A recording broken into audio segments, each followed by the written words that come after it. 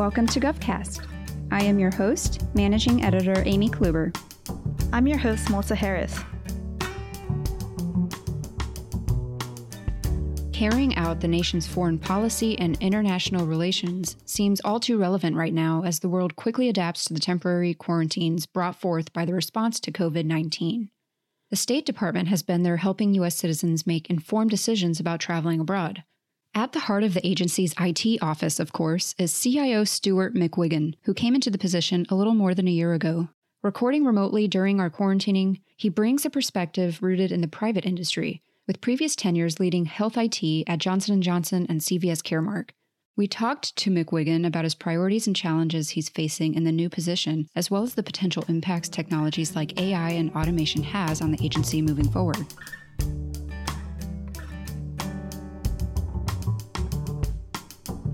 The impact of these technologies is an area that companies like our partners Dell Technologies and Carahsoft are focusing on. Hello, my name is Matsum Imdadi. I'm the Regional Sales Director at Dell Technologies. Here at Dell and Carahsoft, we are seeing leaders in the federal government raising concerns around legacy infrastructure, collaboration tools, and remote work capabilities. And Dell is listening and acting. As a trusted partner to State Department, Dell worked with CIO Stuart McGuigan and his leadership team to implement mission-empowering technologies focused on enhancing telework remote desktop systems. This project included an implementation of a modernized software-defined, cloud-ready infrastructure called VxRail. As a result of this VxRail technology, State increased their performance and reliability for the remote access system called Go Virtual. Their employees now have enhanced telework, collaboration, and communication capabilities. We're excited to hear from McGuigan during this unique time of mass telework to get a glimpse of how the agency systems are handling the shift and what to look out for in the future.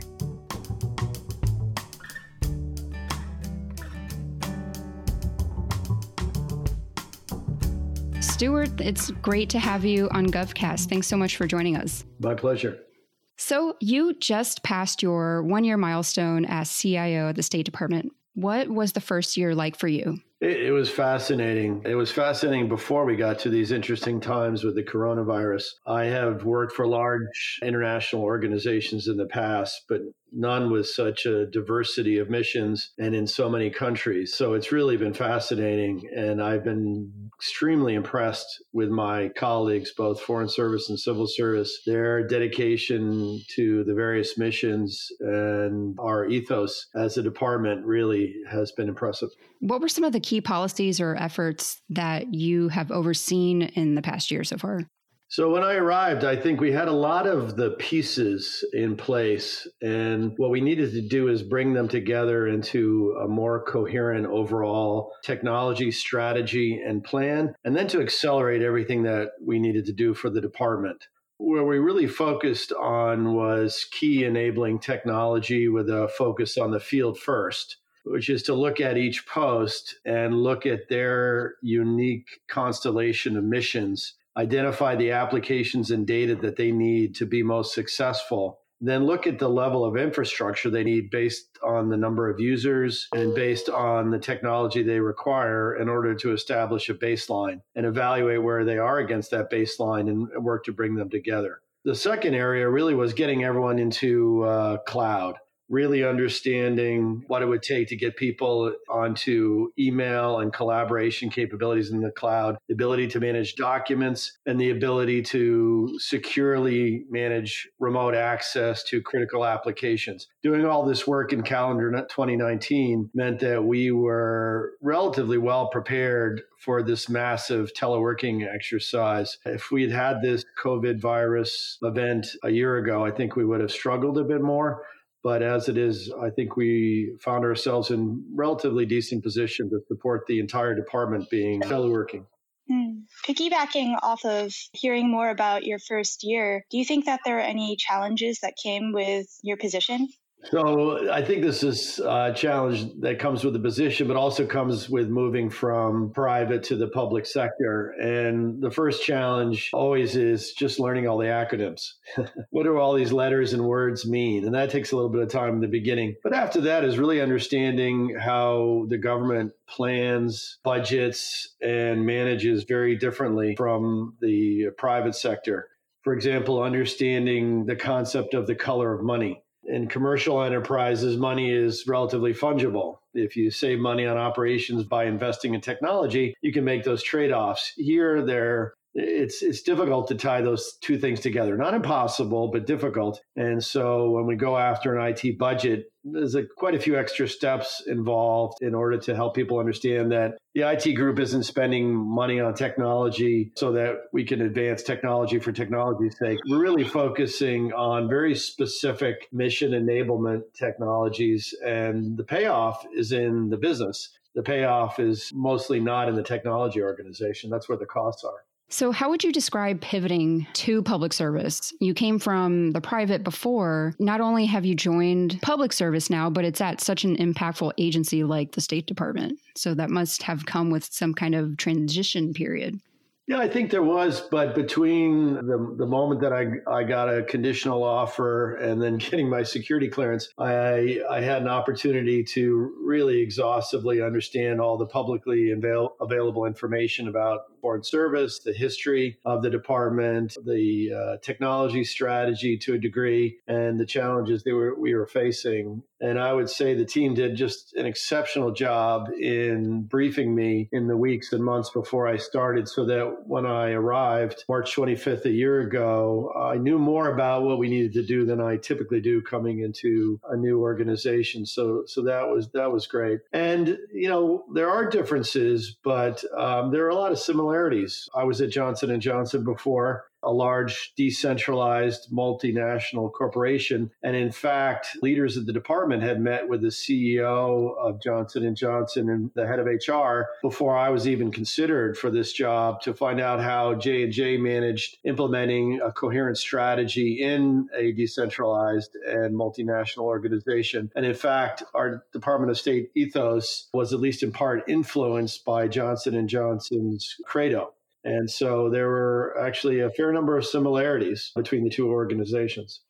And how would you say that your previous health IT positions have played into your work at the State Department? Healthcare has been a focus for me, that's for sure. But I started out my career doing AI research funded by aerospace and defense agencies, ONR, DARPA, et cetera. And I've moved into a variety of business and operational roles. And so I've been in manufacturing, I've been in retail, I've been in property and casualty insurance, and I've been in managed care. And there was enough, I think, diversity of cultures and approaches and roles of technology that there wasn't too much that was radically new coming into the federal government from a technology perspective. At the end of the day, the key to technology success is understanding at a fairly granular level what your organization is trying to do that it can't do today.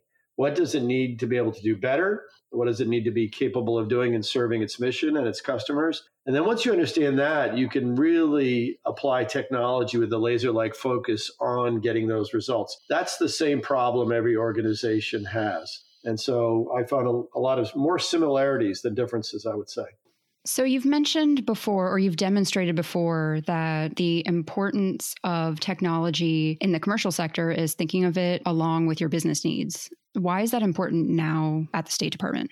Well, you can roughly think of the activities of the State Department as falling into two spheres: our diplomatic engagement, and then the operations needed to support that engagement, like supply chain, moving goods and people around the world at an incredible rate. Foreign Service officers typically rotate with their families every 2 years and move to a new country. And we have to securely and safely provide technology and other goods to embassies all over the world so that they can function. On the operational side that supports the diplomatic mission and the people in it, it's very much like any other operation. We use technology to be able to reduce cycle times, improve quality, and reduce the cost of supporting those transactions. On the mission enablement side, we really are an organization that is filled with the world's experts on just about any topic that affects the conduct of diplomacy, that affects the interests of the United States overseas. And so what we do with technology there is we try to accelerate the pace of diplomacy. We support analytical groups like our Center for Analytics, which does predictive modeling to try to anticipate events. We use cloud-based collaboration technologies to erase the boundaries that occur with time zones and geography to bring together the very best and most knowledgeable team to address any issue and to give them productive tools for collaboration and creating output. And then using everything from social media to internal communication channels, we use technology to disseminate those opinions, those decisions to accelerate action out in the world. And so technology is really at the core of accelerating what we do, changing the pace of diplomacy, but the actual active diplomacy still requires the tremendous expertise of our leadership and our staff. Excellent. And the State Department is unique in its reach across the world with diplomats and personnel located across a variety of countries. So how does the State Department maintain its network and IT infrastructure, as well as proper security protocol in such a geographically dispersed environment? So that's long been the challenge for any multinational organization, and there are other multinational agencies as well. And it's a constant effort on our part. We can never feel too confident. I think a healthy paranoia is the right attitude towards cybersecurity. But we maintain a proprietary set of networks, and we employ the tools that you would expect a multinational agency to employ. Without getting into specifics for obvious reasons, it's something that is first and foremost in our minds. And I think in the last year, we've made tremendous progress in making sure that we exercise good cyber hygiene all across the board, from what employees do, through the technology that we deploy, to monitoring. As I said, this is not an area where you want to be overly confident, but we pay a lot of attention to every aspect of cybersecurity in supporting the department. So, Stuart, specific to the current coronavirus response efforts, what is your department thinking about as it considers the way it's grappling with the security challenges that are imminent in some of the virus response? So in some ways, because by enabling telework and the work we did in 2019 to get people on the cloud, to centralize support, to centralize identity management and enforce our cybersecurity processes, we're actually in a pretty good position from the perspective of both providing services and doing so securely, because people are teleworking using a very recent infrastructure and systems. We have latest versions of operating systems, and I think we're in a pretty good posture from that perspective. So I think we have been successful in moving people to telework, both from an enablement perspective and also cybersecurity. Of course, we have dramatically enhanced our monitoring and other activities that keep us vigilant to make sure that in this time where, adversaries may be looking to take advantage, that we are, if anything, better positioned than we've been in the past to be able to address it. But again, vigilance is key here. What is the importance of a public-private partnership in tackling some of government's challenges? I mean, I'm an example in a small way of the interest in the federal government in bringing in a new point of view and different set of experiences. And I think, although I'm obviously biased, I think that's something that we intend to do across the federal government and something we could do a lot more readily and perhaps remove some of the barriers to doing that. I would love to see in the future that somebody, let's just say who's a cybersecurity practitioner at a large multinational company could come into the federal government and work in a meaningful job for 3, 4, 5 years, learning a lot, because there is a lot to learn here about protecting your data and your systems, but also bring a different perspective on how work might get done, and then bring back that expertise as a key value added for whatever company they work for. And so if we can make those rotations long enough to be meaningful, but a little bit easier to do, I think we can facilitate a lot of that kind of partnership. It's my perspective after a year here that there are more similarities than differences in large, complex organization when it comes to deploying technology effectively and protecting data and systems. And so I would like to see a lot more in the way of rotations in and out of government service to benefit both parties. Great.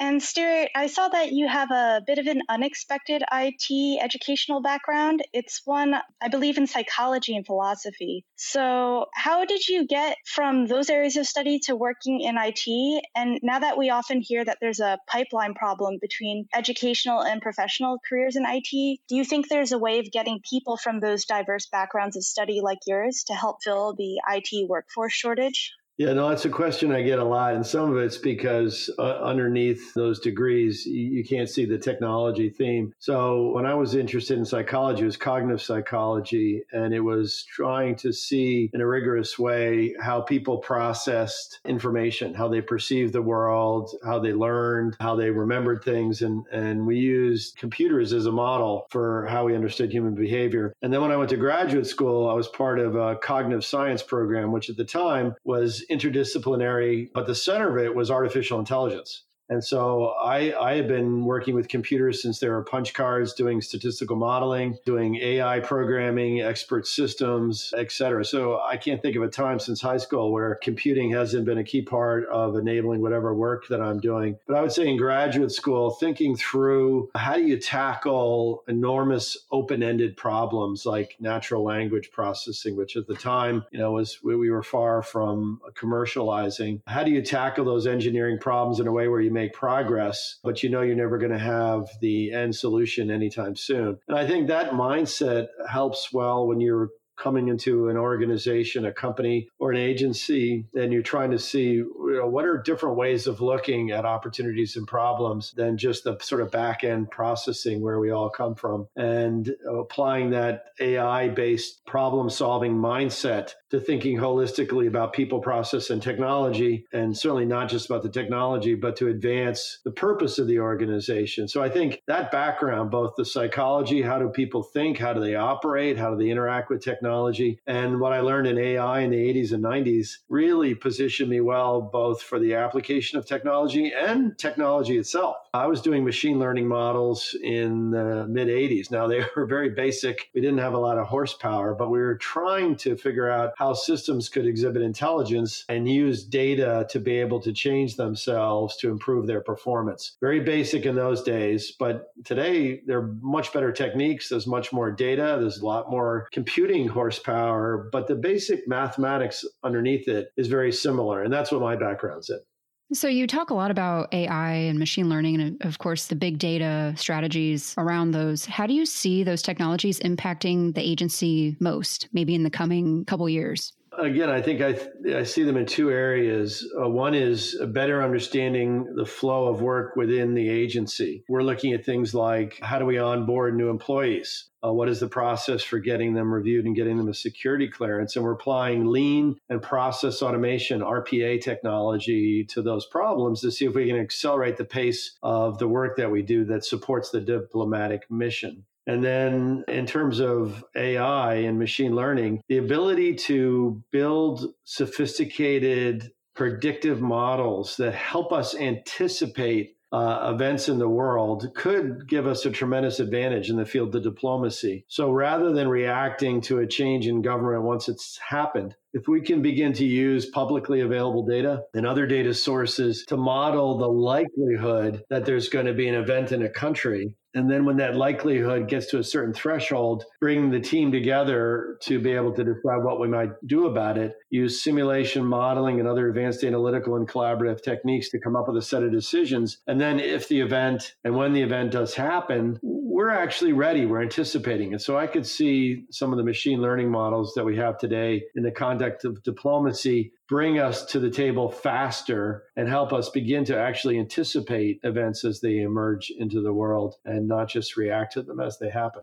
So building off of that, given that you see a role that AI and data can play in predictive modeling and foreign policy, are there any other technologies that you see leading the nation in foreign policy? I think there's a huge untapped potential in virtual reality and augmented reality. So in virtual reality, the ability to visualize complex relationships and data, we've been working on that for decades, but now I think the technology's caught up with us, and the ability to plot things in 3 dimensions and manipulate them, I think that's emerging. So on the analytical side, I could see virtual reality. Augmented reality means we can amplify the expertise throughout the field. So in our 200 plus posts, if there's an issue with the technology, for example, with the phone system, the ability to put on augmented reality glasses, pull in the world's expert on that legacy technology and have them walk the technician through diagnosis and repair. That could mean that we don't have to deploy every bit of expertise so much to the periphery. We can leverage some of our centralized expertise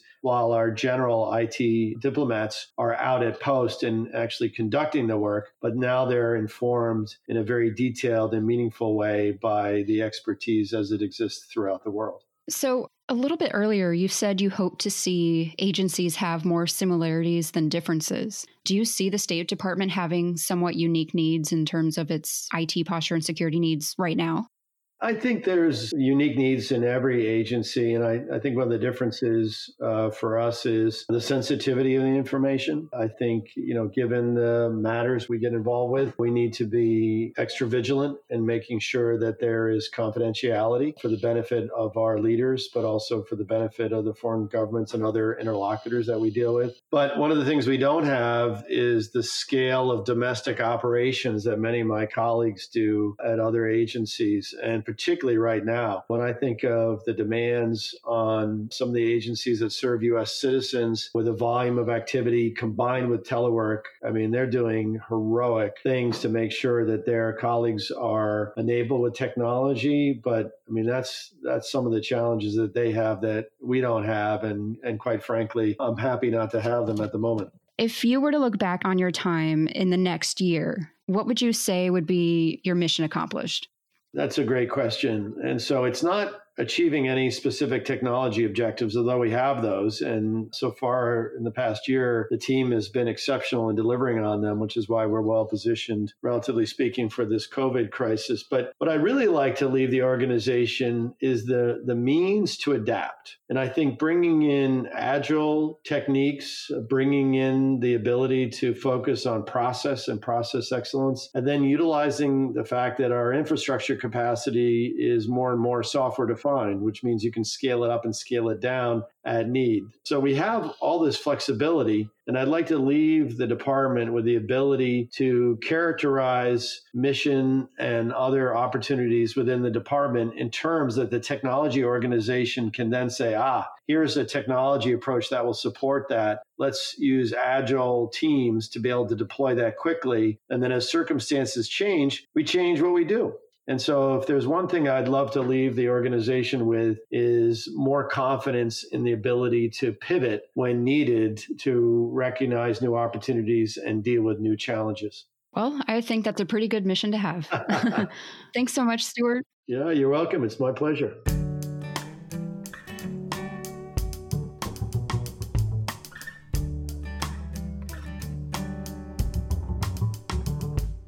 Thanks again to this episode's sponsors, Dell Technologies and Carahsoft.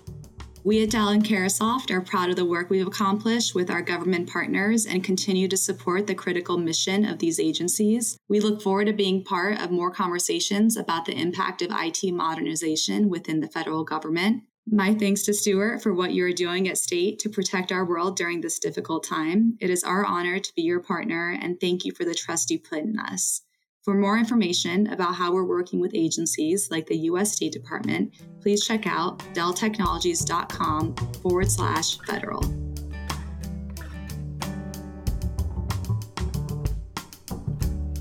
GovCast is a production of Government CIO Media and Research. For more podcasts, head to governmentcio.com/podcasts. If you liked what you hear, let us know by leaving us a review in iTunes or wherever you listen to podcasts. GovCast is produced by Amy Kluber. Theme music provided by Big Hoax. If you're interested in sponsoring a podcast, contact us at sponsor@governmentcio.com.